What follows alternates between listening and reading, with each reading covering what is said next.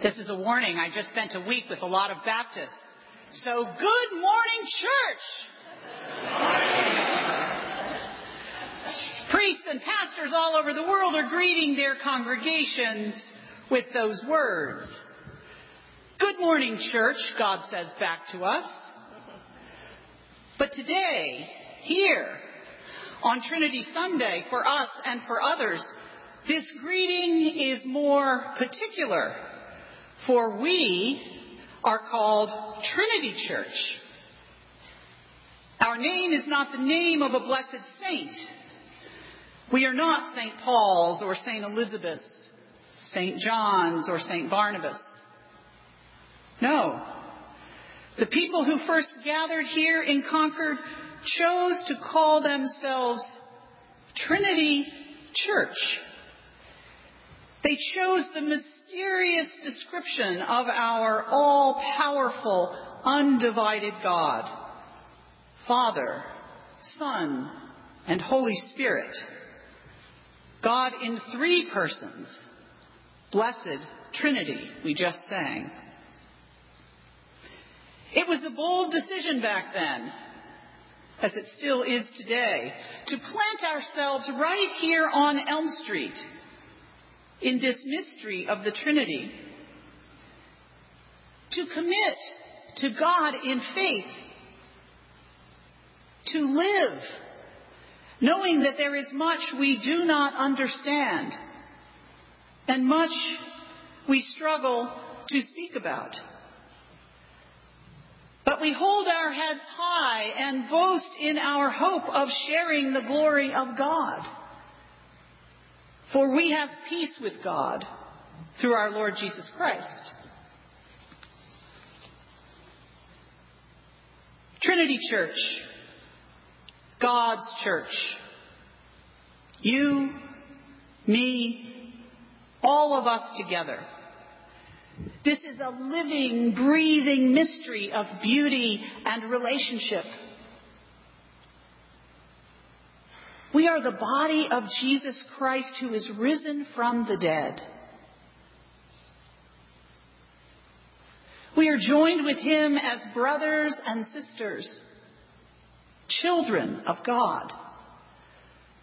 The one he calls Father and whom we are invited to call Father too when we pray. We are sisters and brothers to each other and sisters and brothers of Jesus. And we have this perfect Father who created each one of us and who loves us unconditionally. That love, God's perfect love, is poured into our hearts through the Holy Spirit. Each of us a human body who breathes in and with this same Spirit. That Spirit that the writer of Proverbs described, wisdom and truth and love from before creation. Wow. Wow.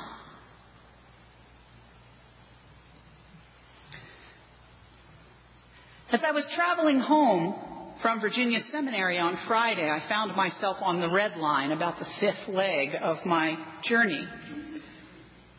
And I have to tell you, in all sincerity, that the Word of God came to Nancy in the subway. The Word of God. As I was sitting there looking around at the other passengers, a young man covered in tattoos, an old lady with a little dog in her purse, people with briefcases, people plugged into their phones, all ages, all colors. I realized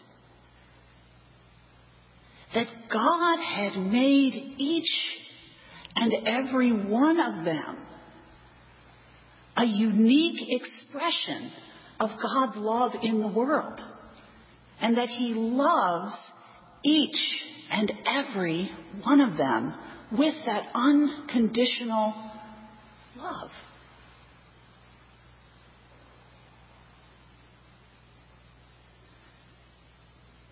Wow.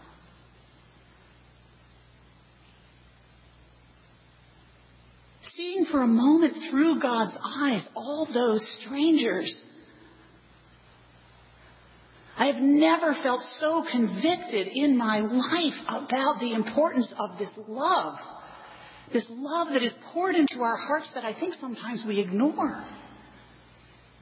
Each person, the person sitting next to you right now, who you may have lived with for 60 years, is still a mystery.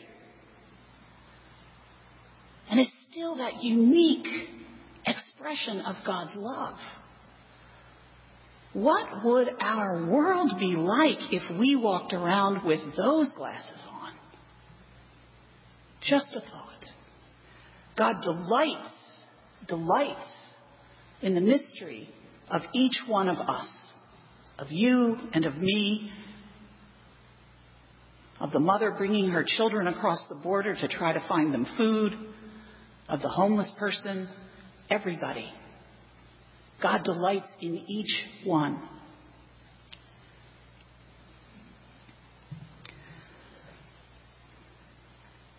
So this Trinity thing, this mystery, it's bold to believe it.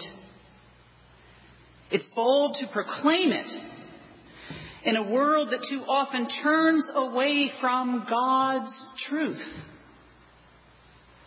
A world where violence, suffering, cynicism, and frankly fear cloud our vision of God's promise to us, God's love for us and for all He has created.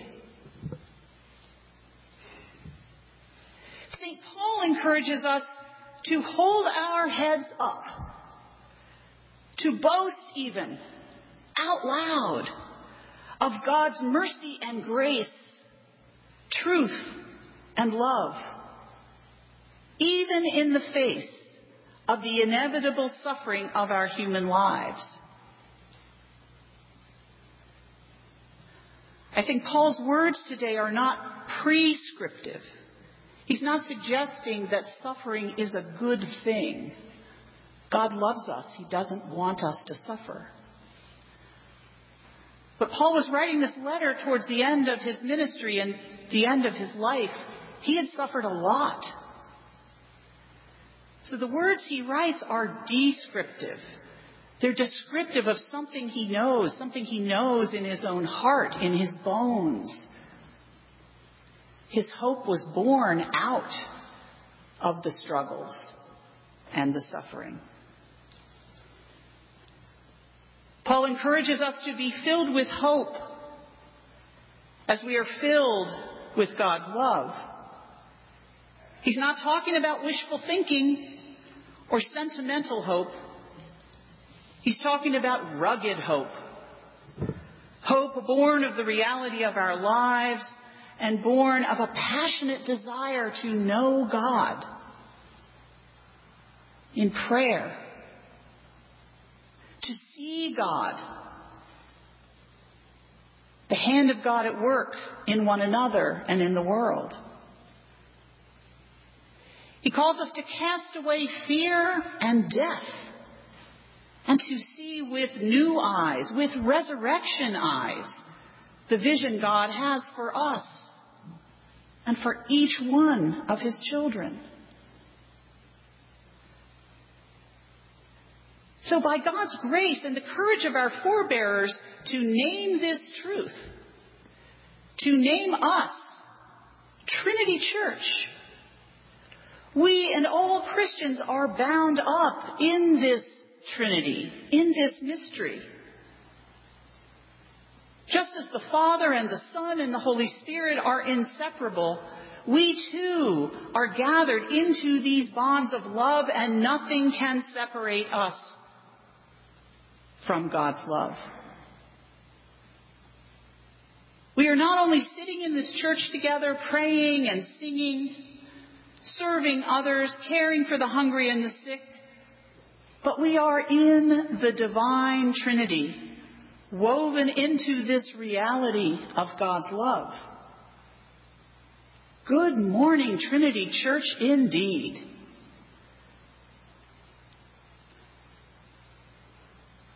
So what might this mean to be a Trinity people?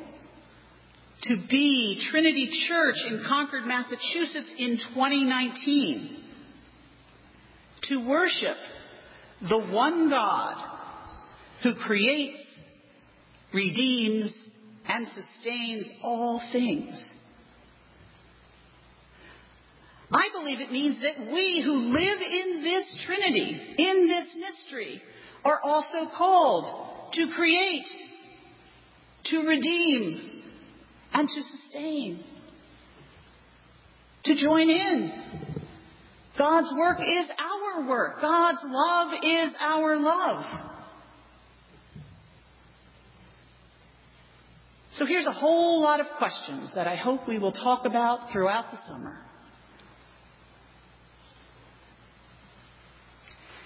In partnership with God, what might we need to create in our moment, our context? A more welcoming place? Perhaps we can cultivate a sense of delight and curiosity and wonder about our neighbors, honoring the mystery and the joy God has for each one of them. How do we create and nurture a safe and welcoming space for all people, young and old? Places where people are respected in the dignity of their unique belovedness. In partnership with Jesus, what needs to be redeemed, healed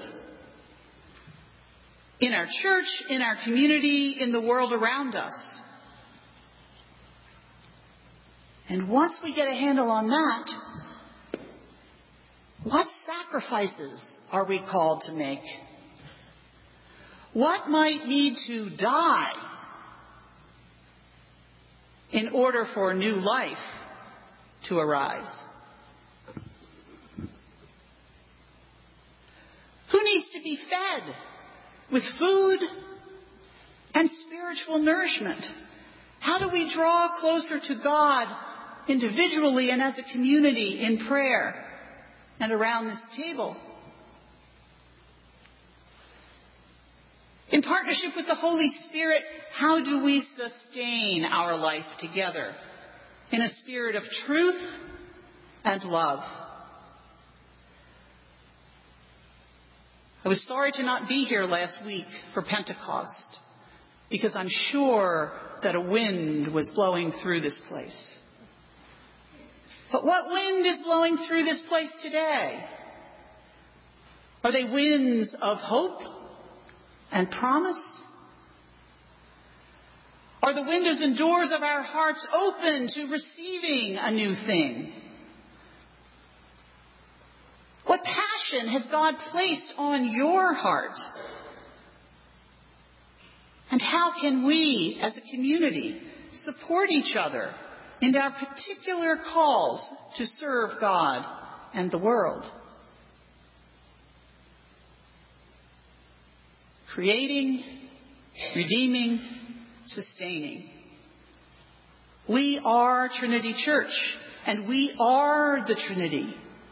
Creators, redeemers, sustainers.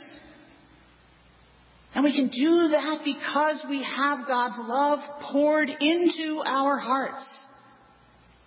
It's a gift. It's grace.